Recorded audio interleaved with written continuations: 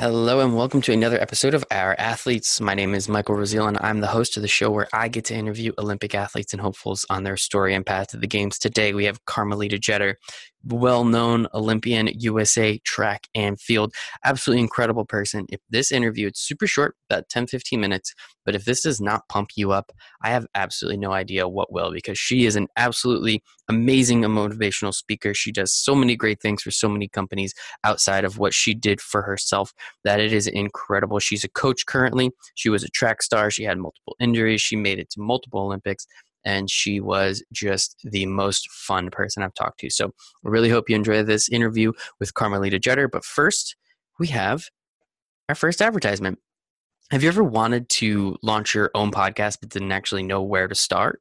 If so, you're in luck, because I have partnered with launchingpodcasts.com, an easy step-by-step video course to easily launch a podcast. I've personally used this information from the course for my podcast and my life. I learned about 99% of everything I need to know about podcasts from this, and specifically from the founder, Rob Cressy.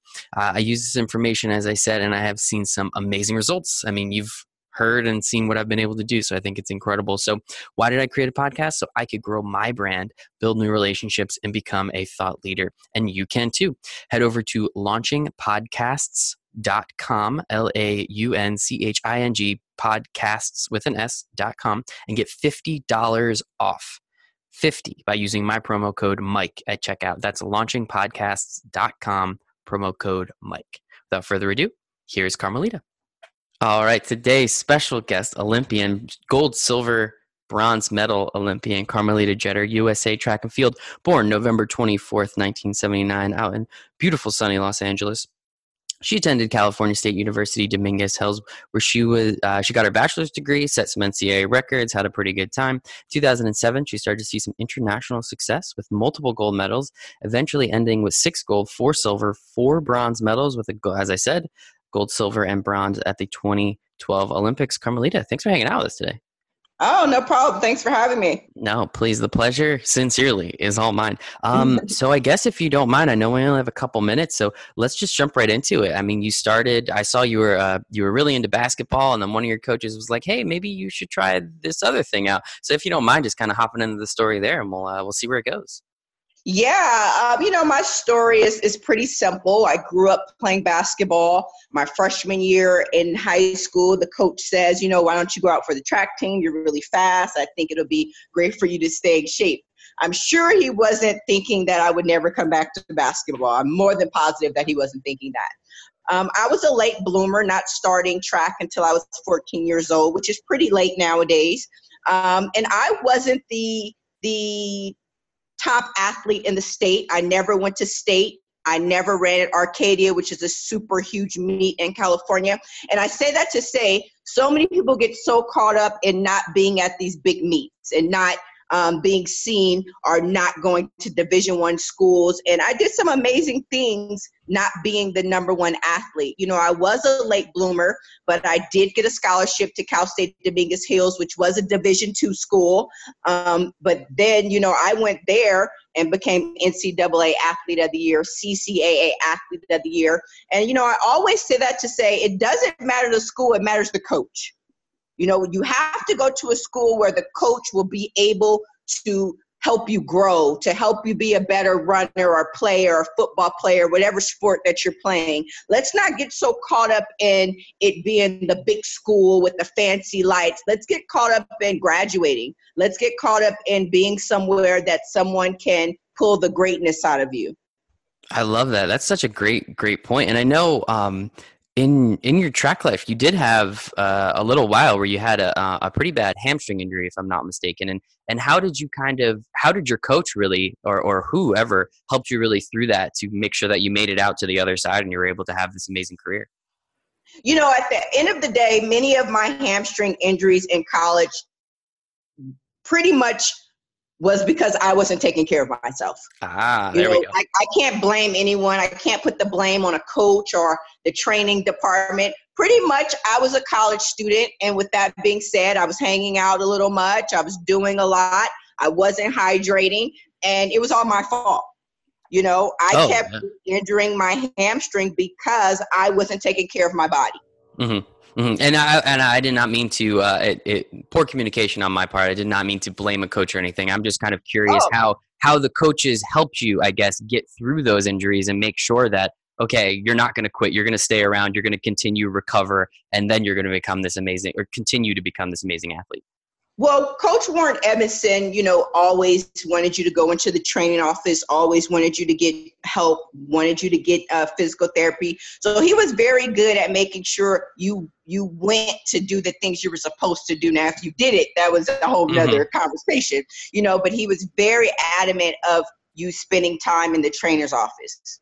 Okay, very cool. And that completely makes sense. I mean, yeah, you were a college student. You had the responsibility. If you wanted to do it, you do it. So I remember Right. college. It was a lot of fun, but I'm sure I did a couple things I wasn't supposed to, Right. and I'm sure I could have done a little bit more. So let's jump into it. I know you were gunning for the Olympics in 2008. Or was that Beijing, if I'm not mistaken? What happened Yeah. there, and how did you kind of overcome that to continue rather than quitting like a lot of people would, just continue to keep just pushing forward and continue to get better?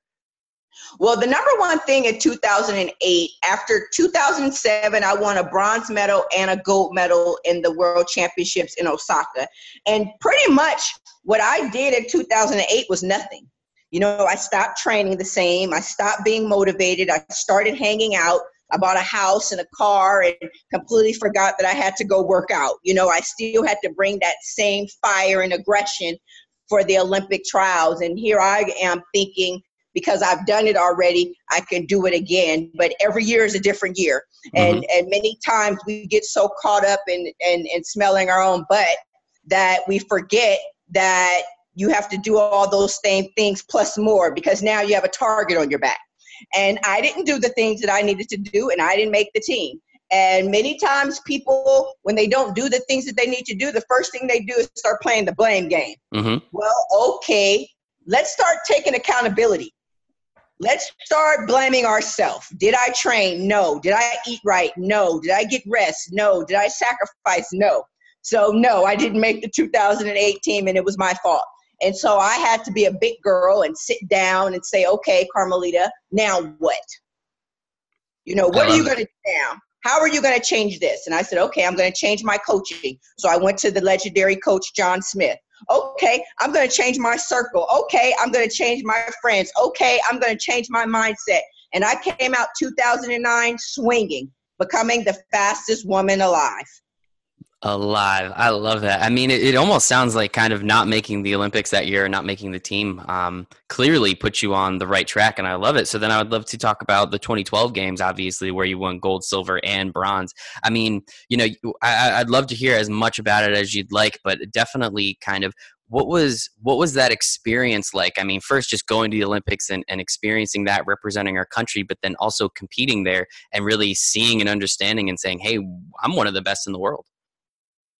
2012 Olympics had its up and its downs going into the trials. I wore pink spikes for a reason. I wore pink spikes because my aunt, Brenda Washington, was diagnosed with breast cancer in 2009. So what Nike did for me, which was absolutely awesome, they made me pink spikes. And these were spikes they didn't even sell in the store. And when I lined up for everyone fighting a fight. If you lost your fight or if you were in the process of fighting your fight, when I lined up, I raced for you. I fought for you. And I was the ambassador for Susan G. Komen. But in March, I lost my aunt, and it was devastating. When you're an athlete, you have to be a superpower person. You have to smile, you have to wave, you have to kiss the babies, you have to always be on. But no one teaches you how to deal with heartbreak. No one teaches you how to deal with losing someone so close to you, and you still have to do a job. And I didn't even want to go to practice. I didn't even want to train. And then I said, okay, you got to suck this up. You have to get back on board. She would be very disappointed in you if you give up now. And so I went out for the trials. I made the team in the 100 meters and the 200 meters. And I was 32 when I did that. So if anybody's listening to me, so what? Who cares? that someone said you're too old or too young or too big or too dark or too light, or it doesn't matter. Get out and get it done. I got it done at the age of 32, 3 medals and a world record, and people are still like in awe and wow. And when you're cheering for yourself and you're expecting greatness out of yourself, who cares what someone else has to say or who's going to doubt it? Let them doubt it all they want. Going into 2012 London Games, walking into that stadium, that opening ceremony. I'm American. I'm a proud American. I love representing my country.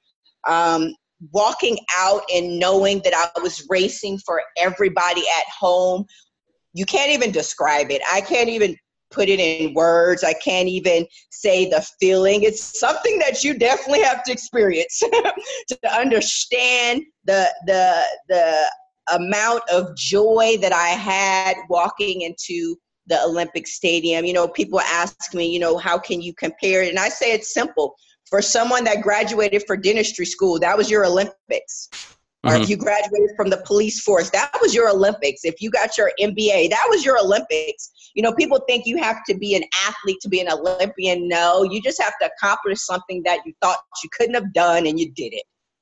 Man, you are just spitting some fire. I love this. Thank you so much. This is fantastic. So, I mean, yeah, thank you for representing us. I graduated from college. That's about all I've done so far. So I guess I'll consider that my Olympics. I'll roll with it and I'll enjoy it, and I appreciate that. But I appreciate you and what you're doing and in representing us. And now I know you were gunning for the 2016 games. It didn't look like it worked out as well as you'd hope. But I mean, as you said, at 32, doing what you did, it doesn't matter about the age. It just matters, as you said, about the coaching and what you've done.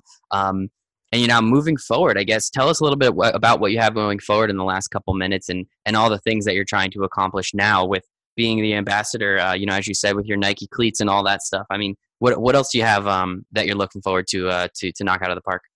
Well, right now I do tons of motivational speaking.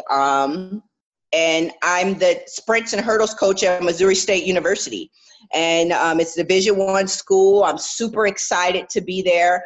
I'm super excited to live in my purpose right now. I'm super excited to train someone else to be great. I go to work every day with a smile. I go to work every day with the intention of helping someone understand their worth, knowing their worth, and cheerleading for themselves. So I have a great group of girls. It's only a women's team. And, you know, every day my job is to just coach them and speak greatness. And it seems like you're pretty darn good at that. So we appreciate you doing that too. So one more time, Carmelita Jeter, USA Track and Field Olympian, gold, silver medal, bronze medal winner, but much, much more than that, as you can tell. Carmelita, thank you so much for hanging out with us today. Thank you. Thanks for having me. Thank you so much for listening to this episode of Our Athletes. Again, Carmelita Jeter, absolutely incredible person, incredible interview. I had so much fun. Make sure to go follow her. All of her socials are in the show notes. So again, if you're looking to get pumped up, I think you know where a place to find it. Make sure to follow us as well at ourathletes.us on Instagram, at ourathletesusa on Twitter. Make sure to rate, comment, review, subscribe, share, anything to do on iTunes just to get us pumped up in their algorithm a little bit so that way more people see us. And again, from launchingpodcast.com, go there, check out the website, use my promo code Mike, get $50 off. $50 off. That's not bad. The course, and you can learn how to create your own podcast because I truly believe everybody loves to talk on a microphone. So thank you so much, and I hope you guys and girls have a wonderful day.